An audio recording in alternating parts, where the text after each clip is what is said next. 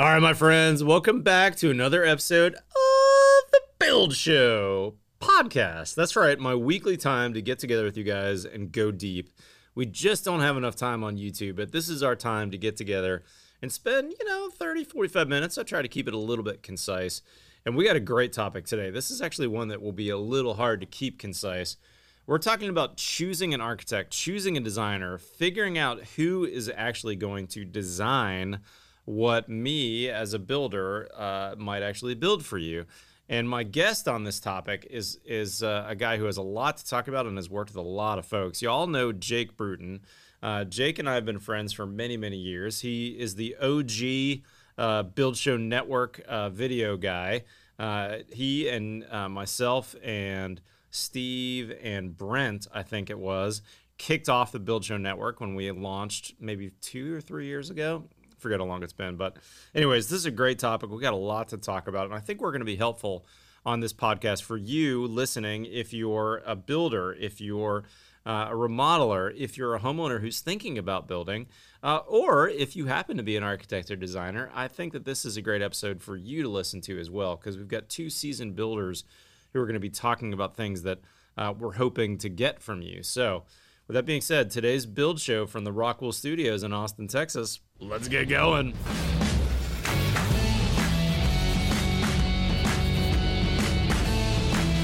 All right, guys, before we jump into the topic, you all know Jake Bruton. You've, I'm sure, heard him on the podcast, seen him on the videos.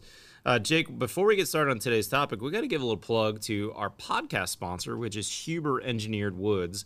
And normally I take this as my 1-minute riff, but I'd actually love to hear from you, because you were one of the first guys that I saw kind of converting your whole business to the zip system on the outside of your houses.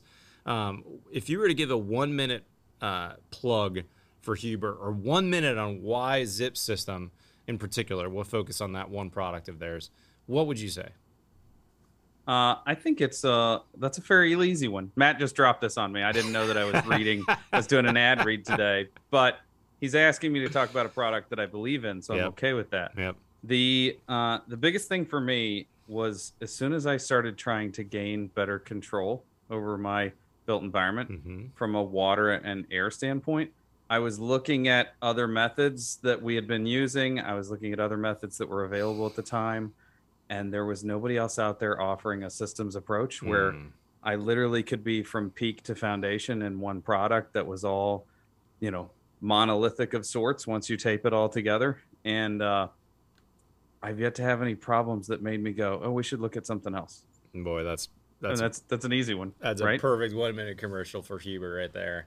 and I would, as a quick, not to pump your tires, Jake, but before I really knew you, I read an article that you wrote, and I think Steve may have co-authored it, but I suspect you actually wrote it, for the journal Light Construction in, I don't know when it was, 95, or not 95, 2015 maybe? 15 probably, that's right. Yeah. About zip system and how you were using it, not just for your weather resistant barrier, not for water, but also how you were getting these really airtight results and getting really tight blower door scores. And I'm sure I have that article still in PDF form on my computer that I could go back to, but I was like, man, who is this guy in the middle of Missouri building these crazy tight houses? And I never heard anybody getting performance like that. And what was cool was you weren't using weirdo SIPS panels or some, fabricated European, whatever. It was like products that I'd seen on the job too. And at the time, I was still using kind of standard house wrap, and I'd been starting to dabble with peel and sticks.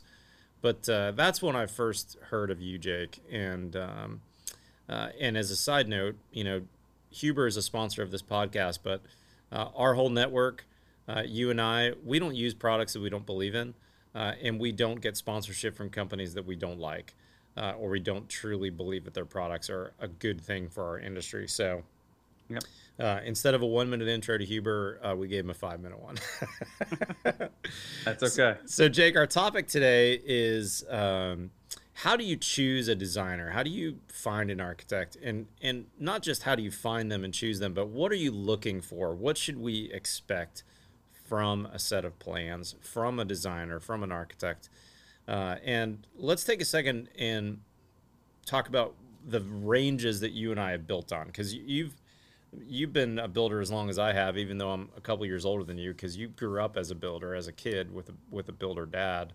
Talk to me about the different. Well, hold on. You say a couple years older. I happen to know that you're about to turn 50. I don't know when this publishes.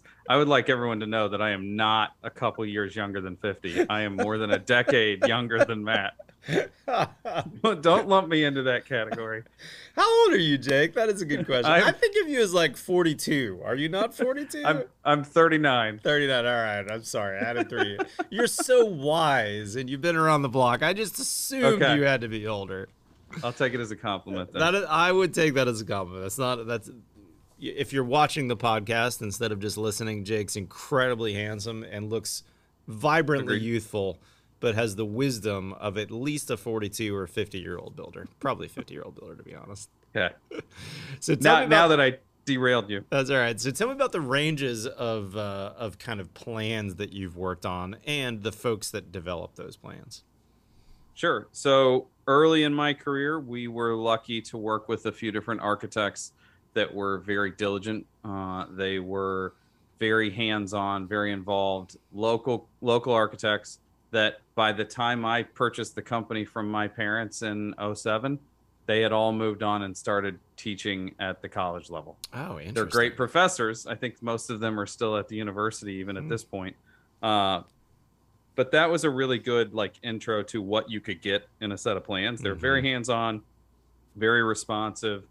And then we transitioned into doing new construction under me, and we started looking for other people, and those guys moved on. And we've had the full range from local one-person shop architecture firms here in Columbia, Missouri, or a couple firms in Kansas City or St. Louis that are one-off person, one guy or one lady working by themselves. And we're getting anything from 3 pages for a full house, which is not enough. We can talk about that in a minute if you want.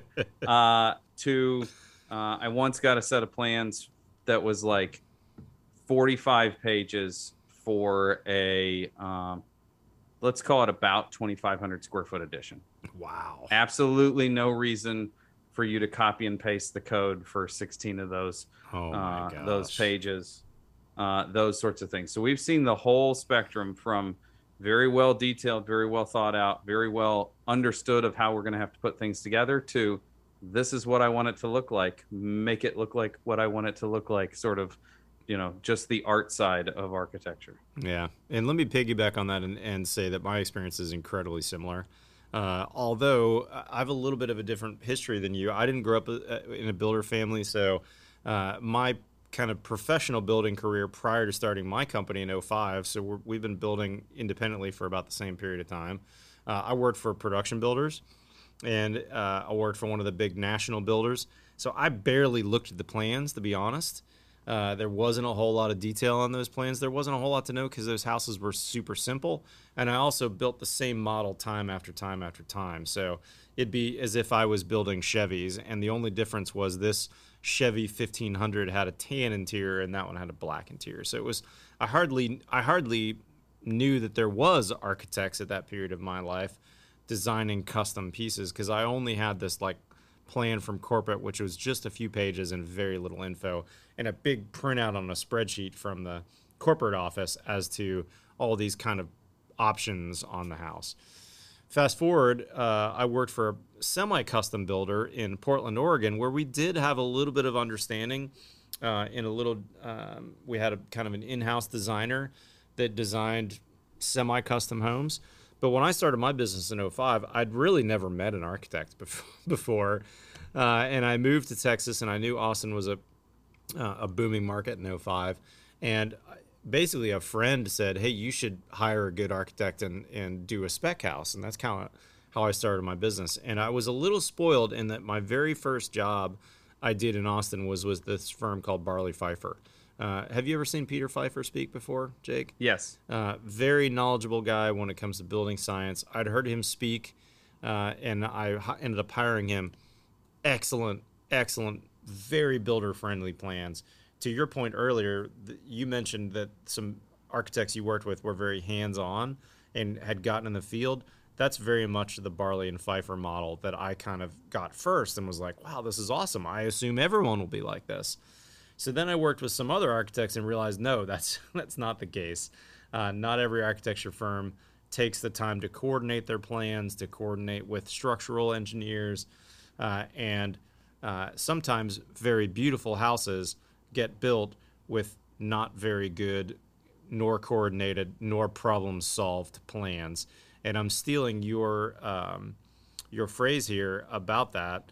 But you and I, as we were kind of planning for this podcast, you said something that was an aha moment for me that I'm gonna credit to you, which is an architect, a designer is pre-problem solving. Will you tell me more about that statement that you made? Yeah, we talk about it all the time on our sites that like when we're in pre-construction services with a client, when we're working through the plans, when we're helping the architect and the client come to a point where we can get something that's buildable, we're hoping that they can listen to us to a point and have knowledge of their own that they bring to the table, so that when we get out there, there's not me standing there with my guys, 5 carpenters looking at it going, well, that doesn't make any sense. How the heck do we get that roof line to go to this roof line to do this? Or, oh, nobody bothered to check to make sure that the stairs line up from floor to floor on the set of plans.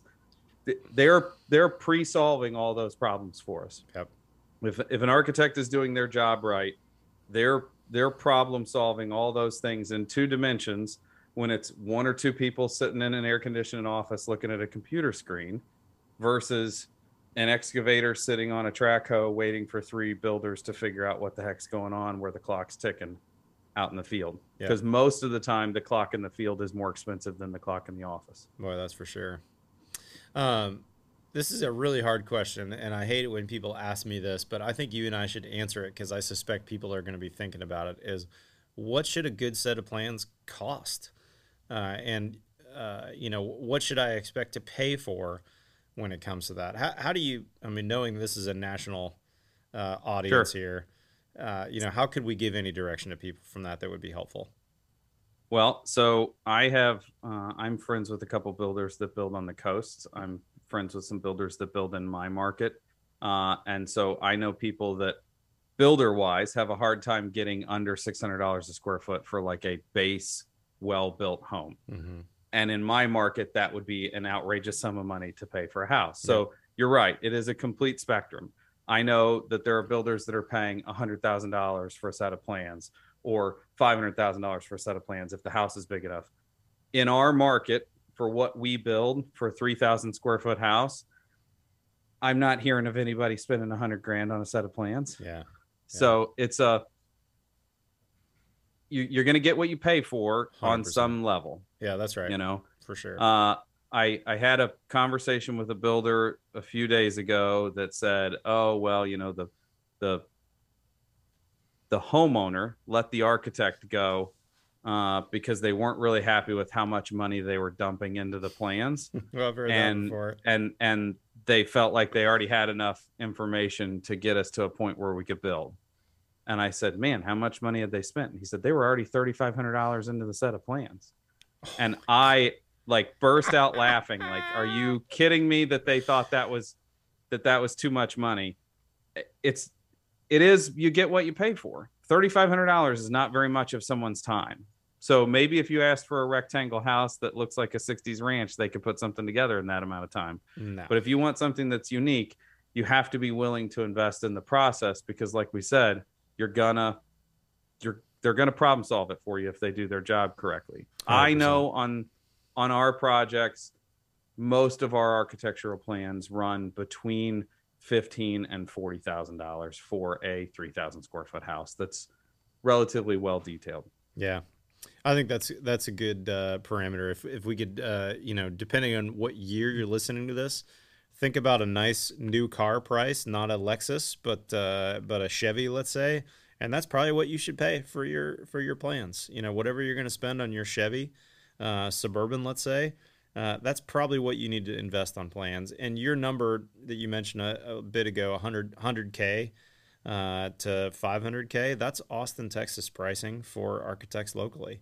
And so it's unusual for me to see clients paying less than 100K for plans here in the Austin, Texas market. Let's give some people advice on choosing an architect, choosing a designer. What couple things would you say are good litmus tests for that architect or designer that you're thinking about for your job? Or what could you do to find someone that you think is gonna produce something that is gonna be a really good buildable set of plans? Sure. So I always talk to clients right as soon as I meet them about, do you have an architect involved? For some reason, we're very lucky that most of the time we get contacted before an architect is involved. Mm-hmm. They find us, they go, oh, these people's goals align with ours. And then I'm able to set the stage and say, okay, it is a three-legged stool. There is owner, architect, and builder. And all three legs have to exist and be equal and succeed for this stool to stand up, for this house to be successful. We all have different goals, and I have to be able to build it, and I have to be able to make money off of it to want to be involved. That's right. I have to be profitable in the long run. The clients have to be able to afford it, and it has to be comfortable. The architect doesn't want to draw something that's not going to get built. So having that collaborative process from the start means that you immediately start talking about aligning goals. Mm-hmm. Are we talking about building a passive house? Are we talking about building something that's near passive or net zero? Well, then we're not talking about hiring an architect that only does residential multifamily and has never done energy efficient before. Unless that architect is incredibly educated at that and super motivated, and we believe that they actually could do it. Yeah. So you have to have goals that align from the beginning. One of the other ones that I always tell clients to look for is communication. Just like I always say that your and I's industry, the building industry, is populated by carpenters who happen to be business owners. I think the architecture industry is populated by artists that happen to be business owners. 100% true. Communication can still be the problem that kills the project. If you can't get that person to call you back, if they don't return your email when you email through their website for 5 or 6 days, boy, I'd be thinking about, okay, when I need a plan revision 2 days before we're going to the city for the plan, am I going to be able to get it, or are we going to have a problem even just getting a hold of you? Yeah, and those are my first two things. Yeah, and even to piggyback on that too, they need to be able to communicate their vision to a 2D piece of paper that I build off of, such that when I'm in the field, they're not next to me telling me their vision, and I'm not looking at a SketchUp model to try and figure out what they want. It's on a piece of paper. There's nothing more frustrating than hearing a designer, somebody who's in the architecture world, saying it's on the model. Well, I don't build off of a SketchUp model. I build off of what you've given me as plans that I've submitted to the city as the work that I'm going to do. It would be really hard to get this to the audience, but we give prospects who come to us without an architect a 20 questions to ask your architect document that we came up with years ago. And I'll just read a couple of them, and I'll send this to you, Jake. But it's things like, actually, if you Google this, you'll find it. I've put this out there before on my blog and things like that. But how does the architect organize the process? What does the architect expect from you to provide? What's the architect's design philosophy? What's their architect's experience or track record with cost estimating? Who in the architecture firm will they be working with? The person that they're interviewing with directly, or with other folks in the firm? If there's a change later in the project, will there be additional fees, and how will those fees get justified to you? In other words, how do they bill? Is this a one-time, we charge X, or is this a hourly type fee? And what's included in that in the end? Are you staying on for the project? That's a great one, and that's another one that I was going to throw in there, which is what services will the architect provide during construction, or will they not be involved during construction?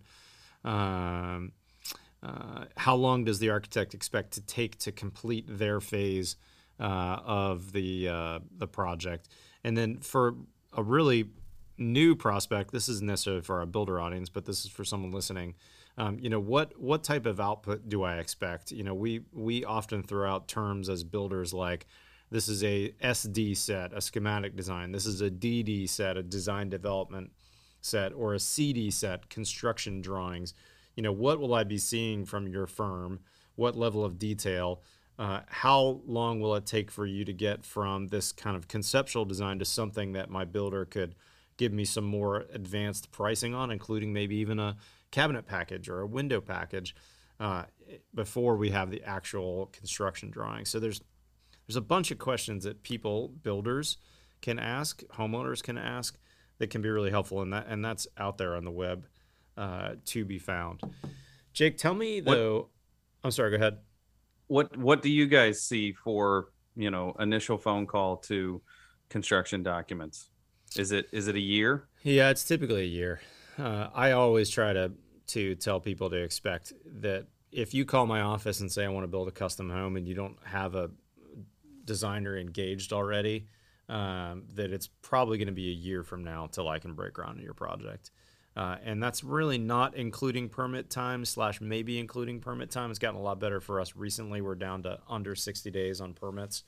But between the architect, the back and forth, the engineering that needs to happen on the project, it usually takes about a year to break ground. What are you seeing in Missouri on that timeline, or what are you telling people?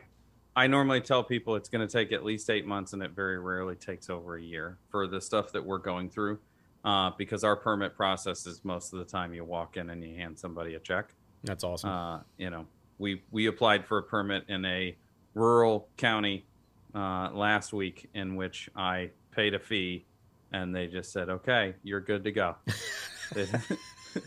And I was like, I could have just mailed this. Like, it would have been okay for me to mail this. I didn't need to fill out this paperwork. So we experienced a slightly different thing, but that applies to our architects too. Yeah. Are you licensed? Because that's a big one that people forget to ask as well. Yeah. I don't know how many people, it's frustrating when I hear, "Oh, we hired an architect," and I meet them and I go, "Well, they're not an architect. They're a designer. They're not licensed. They've not had a formal education in this, and they have SketchUp." Not to disparage SketchUp again.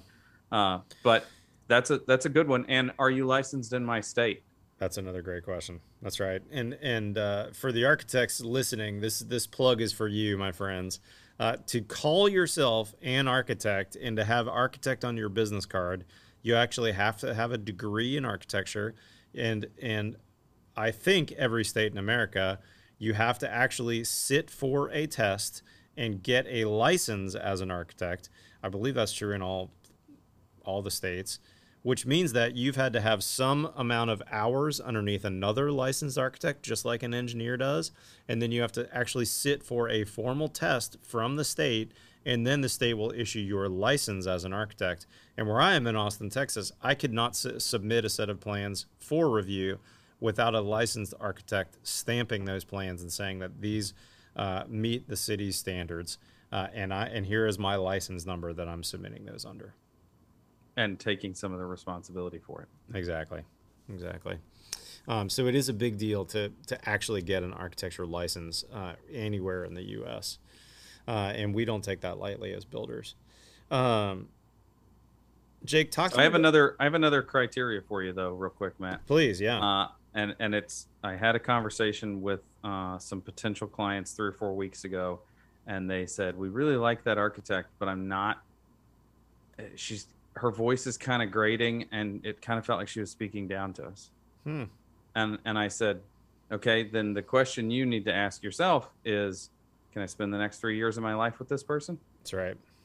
Because we tend to get into like, "Oh, but her houses are really pretty." Mm-hmm. Is she going to make you hate the fact that you're building a house, or is he going to make you hate the fact that you're building a house? Like, are you going to dread having meetings with this person if you don't get along with them? If they bother you in some way, if they have wildly different views from you and they voice them constantly, you have to remember that, like, you are being very involved with these people, and you're going to do it for at least a year if you don't retain them for the build, and probably 2 if you retain them for the build. 100%. So you need to make sure that you and that architect and the builder mesh very well together.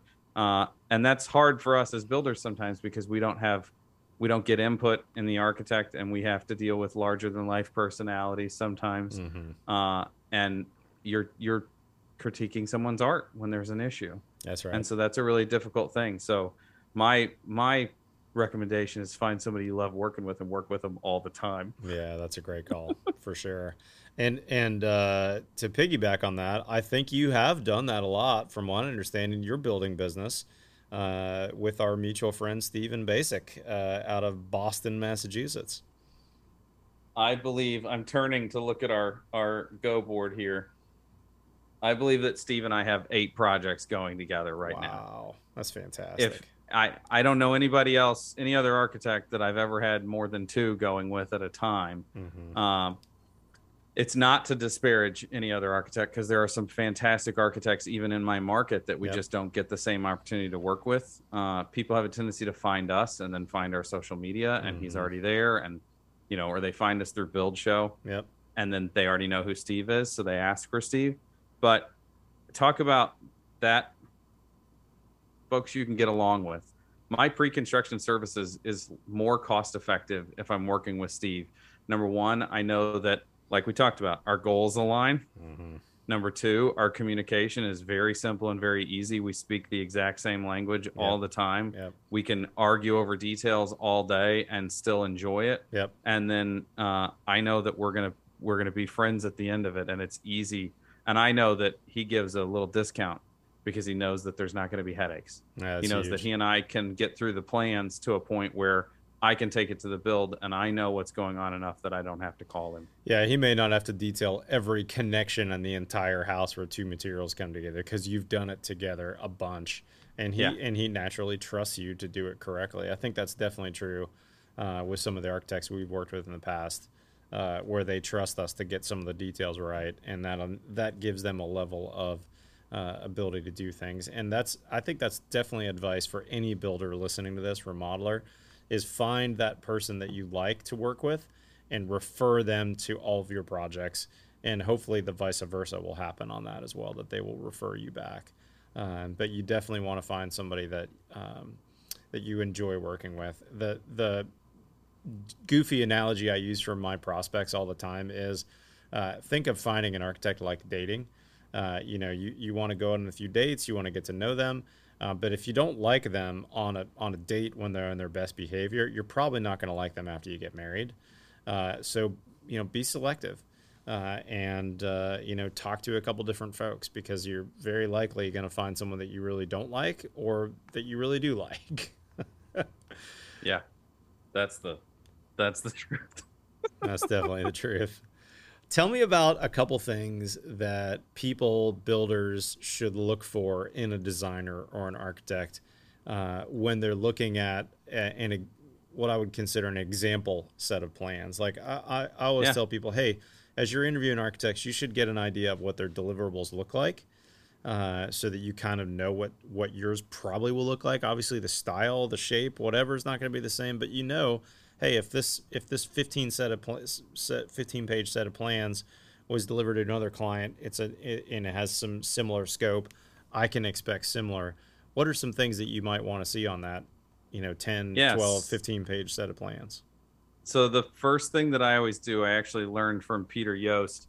I go to the roof plan and I think about where water's going. If the architect is thinking about where water's going, then my job's going to be easy to manage for water. That's good. If the architect hasn't considered that the house might see rain, then I'm going to have a problem trying to keep rain out, most likely. That's right. Or bulk water. And then next, I actually, as much as I pick at architects for, well, what does it look like in section? I want to look at it in section so that I can see how they believe that it's going to be put together. I saw a set of plans that someone had posted online where the walls went all the way to the roof sheathing, and then the trusses were inside the walls, and the roof sheathing was the only thing that connected them. They were like the trusses were hanging from the roof sheathing, and I was like, that person clearly doesn't understand how it goes together. And it would be a real challenge to have to work with somebody like that, because that person's a licensed architect and they're considered a professional in their field. And the first thing I have to do is go, I need you to redraw this because that's not the way that we can put it together. The engineer won't allow it. Yeah. For sure. And that's it sucks, but that's how it looks. You have to look at it in section. You have to look at where water's going. Those are my two big ones. And that goes back to your previous advice, which is, if someone's used to doing commercial buildings, schools, churches, multifamily, they're probably not going to know the detailing for a residential build very well. And those are the projects that don't go very well. So just because your uncle, your brother, your cousin is an architect doesn't mean that you should hire them for your residential remodel, for your residential new build, because what they do for a living is 100% different if they're building multifamily or high-rise downtown architecture, and then they're going to come and try and design your house. It just doesn't work, and that's not a great fit. And that like idea of what does it look like? Do you know how it's going to be put together? The thing that made me decide that I wanted to work with Steve Basic, I took some clients to visit a couple of his projects, and they got up in the middle of a meeting to take a phone call. They had an emergency. They had to step away for like 20 minutes. And Steve flipped 3 pages back further in the plan, and there was a 2x6 sill plate in 1-to-1 scale. And he was talking about how everything connected together and sealants choices and how we were going to be sealing to the foundation. And I was just like, this guy. I think that this guy speaks the same language as me. So I love an architect that speaks the same language as me. We do have other architects that we work with that speak the same language, but that was like the first like light bulb moment where I was just like, oh, there are 1-to-1 scale things in this plan so that he makes sure I understand it. For sure. Let me ask you this. I think most people, builders or custom home clients, probably their number one pick for an architect is someone that has pretty pictures that they resonate with. What are the positives and negatives? What are the pitfalls and the benefits of that in your mind? You know what I'm saying? Yeah. So number one, I have I've had a couple clients over the years that have brought me said, what do you think about this architect? Let's look at what they've done. And I see the stuff and I see it's amazing looking. And the first bring it back down to earth is, just so we're clear, every picture on this website is a $10 million house. Your guys' budget is $500,000. Mm-hmm. So all these great things can happen if we have the money for them. That's right.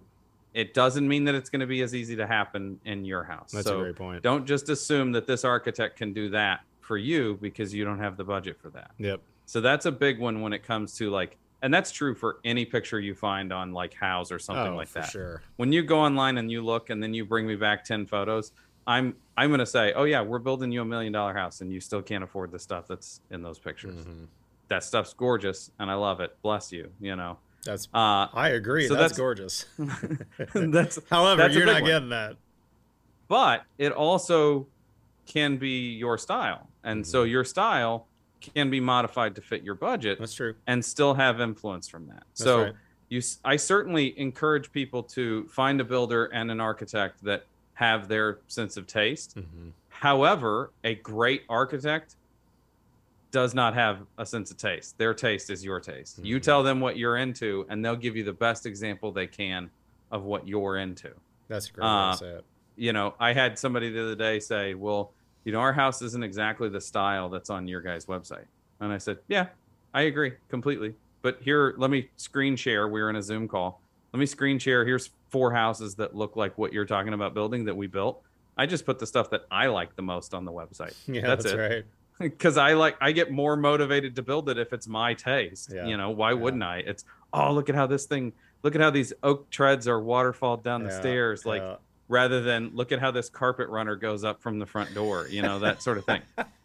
It's, so you want somebody that can do everything. You want somebody that has your sort of taste, though, at the same time. Yeah, that's a great point. We talked about schedule a little bit, that it's going to take longer than you think. We talked about budget a little bit, and that's one that I think is definitely worth talking to your architect about. It is how much do you get involved in the budget, especially in past projects.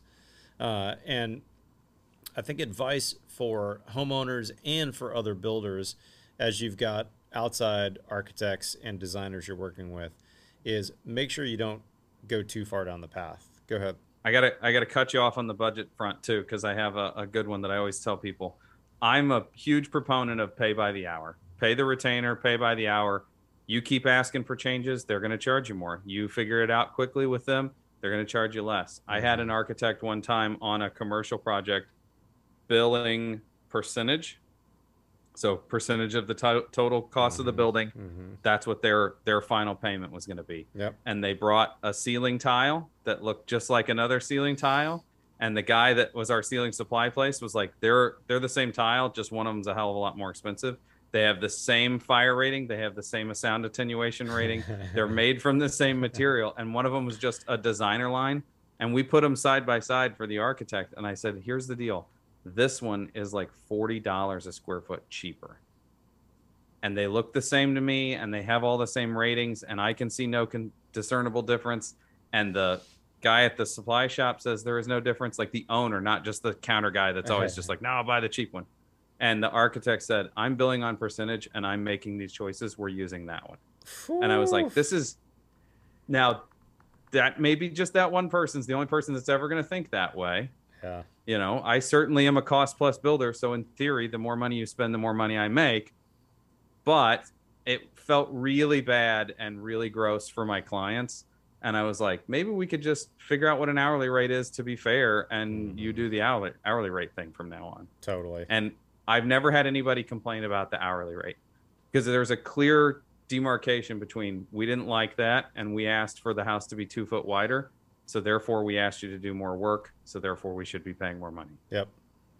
That's a great call, for sure. Sorry, I cut you off. No, that's a good one.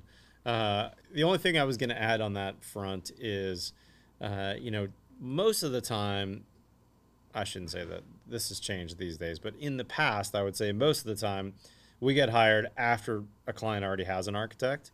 And in Austin, Texas, the builder community has done a really good job of telling the architect community, look, don't bring me a fully baked set of plans that you want me to give you a bid on, because we're a busy town. Everyone's busy. Even in downtimes, we're too busy to try and 3-bid this. So what I want you to do, Mr. Architect, Mrs. Architect, is bring me a client at schematic design, and I'll give them a rough estimate, a rough order of magnitude costing model for them to say, I think it's going to be built between X and Y. Here's everything else you need to know about me as a builder. Let's see if we're a good fit, and then pay me for pre-construction. And then when we get to the end, I'll have a fully baked model, and then we can sign a fully baked construction cost estimate, and then you can hire me as your builder after everything's done. But don't bring me a fully baked set of plans. And then Mr. and Mrs. Client, the benefit to you is that you won't go down the path on a $2 million house when your budget's $1 million or $500,000. Because if you've got a fully baked set of plans and 3 builders tell you it's between 1.7 and 2.3, well, you're probably going to spend $2 million to build that, even though you told the designer or architect it was $1 million. So that's worked incredibly well for us, and it's really changed the town, I would say, having a group of builders saying the same thing day after day to people that are calling their office. What do you see as the benefit of that kind of pre-construction agreement for builders that are listening to this that haven't done that type of arrangement before? Absolutely. I haven't heard, well, you're too expensive in a long time. First of all, that's because huge. I'm not too expensive.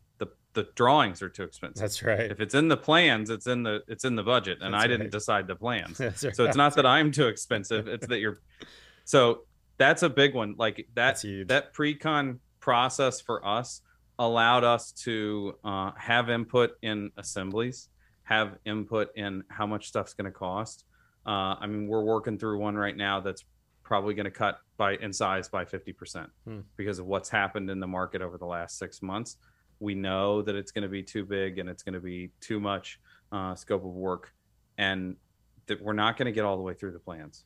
We got 2 weeks without input, and it got bigger than what we think we can build for their budget, and we're already reined it back in. So they're not going to get to a point where they're going to get a set of plans that then just get thrown away and they have to hire another builder or start over. Yep.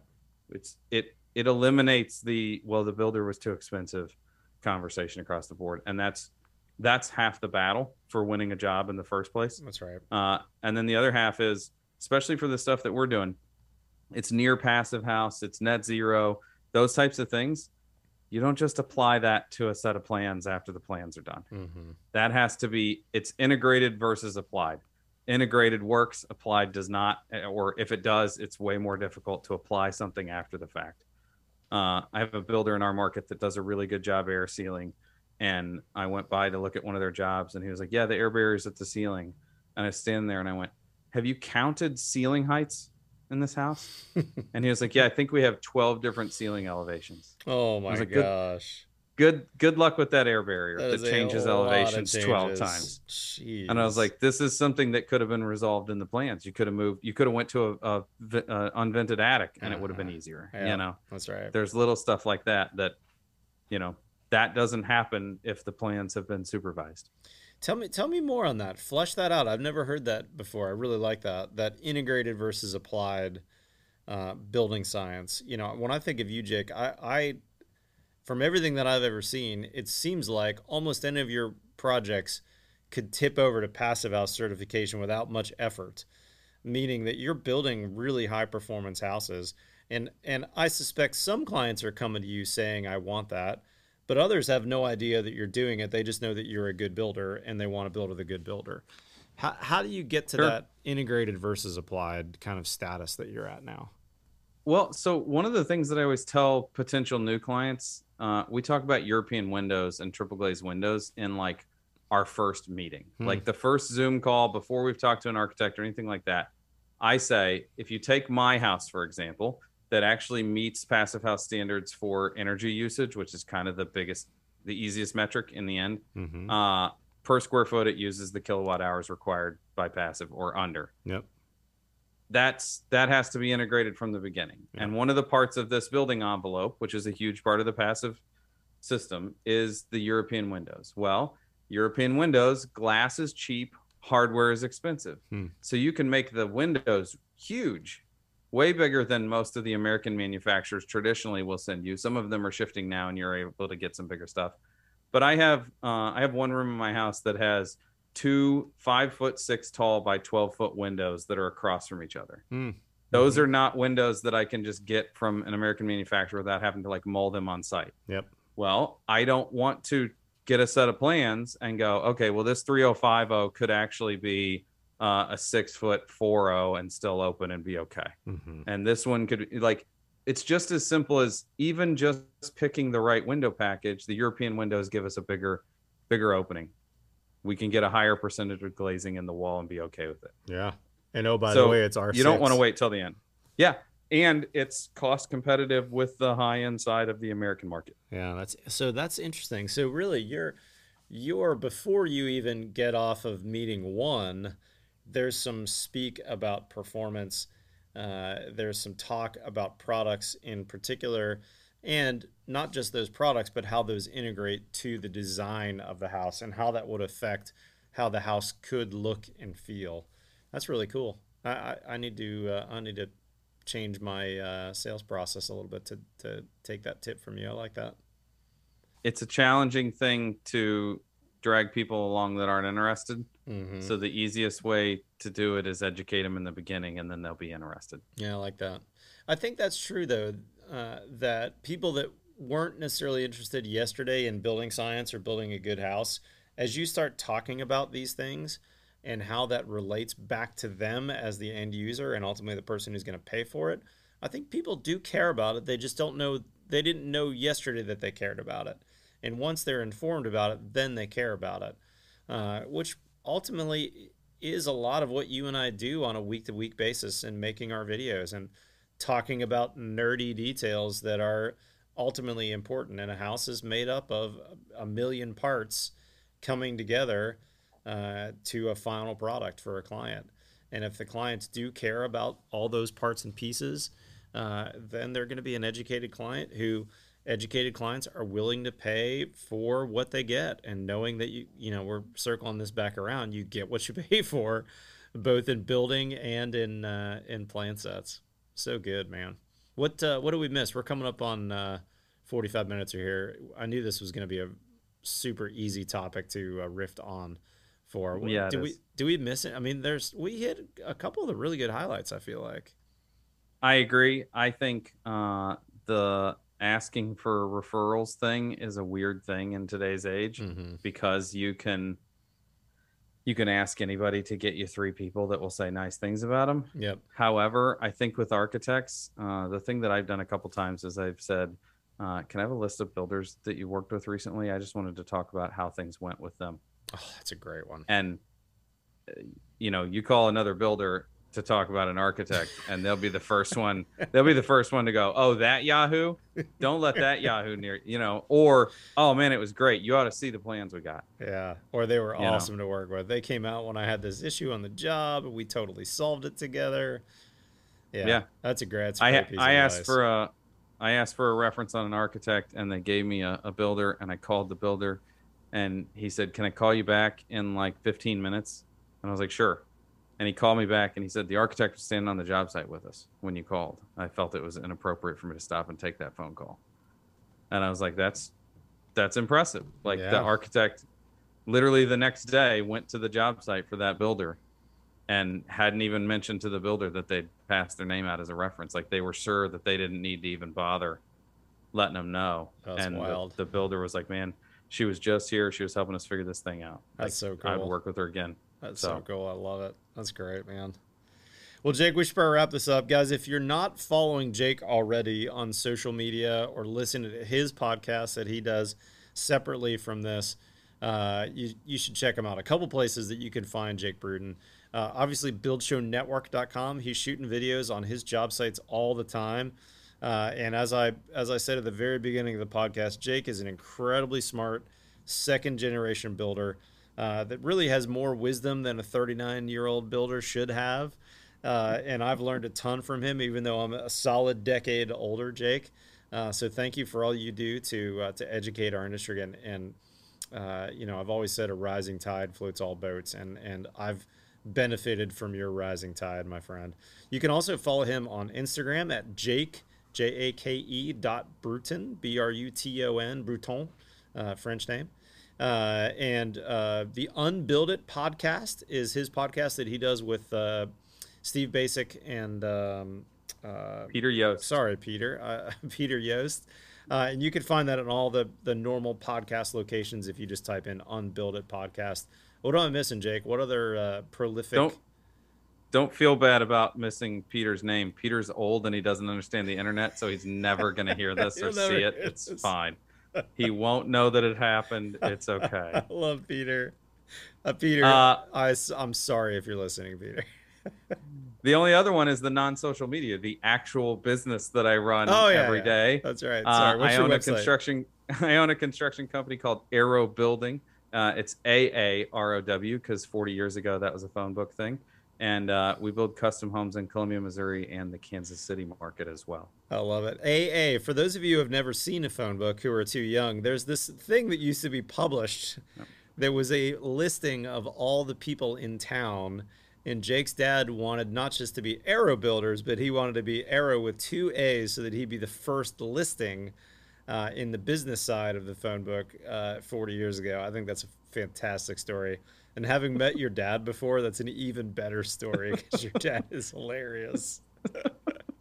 I agree. But thank you, old man Bruton, for raising a smart young Jake who took your wisdom and has taken it that much to the next step further. Jake, you really are a very wise builder for 39 years old. And if you're anywhere near Columbia and are looking to build a custom home and listen to this, you should call Jake. He's really, really talented builder, building in the greater Columbia market. And I think that you do that a lot for people. You say nice things about people when you mean them. And I don't think enough people say nice things about you to you. Oh. So I would like to say thank you for Build Show Network and YouTube and your building company. I've learned a lot from you over the years, buddy. Thanks, and I'm happy to call you a friend, and I'm happy to call you and complain when I want to complain about an architect. I feel the same way about all those things, all the above, including architects. As well. And depending on when you're listening to this, I think this is being published this fall. Jake and I are going to the International Builder Show in Las Vegas we'd love to have you come out. I suspect Jake and I will have several events that you'll be invited to. And we already plugged Huber, but for sure, Jake and I will be at the Huber Best of Social Awards event. That Jake's won a bunch of awards in the past. And I'm hosting again this year. It's on Wednesday. We'll have a bunch of the Build Show Network contributors there. We're up to like 12 contributors now. And our mission of spreading the gospel of well-built houses that exceed people's expectations, that are healthy and durable and comfortable. We're spreading that one video at a time over on buildshownetwork.com. With that being said, guys, follow us on Instagram or the TikToks. We'll see you next time on the Build Show podcast.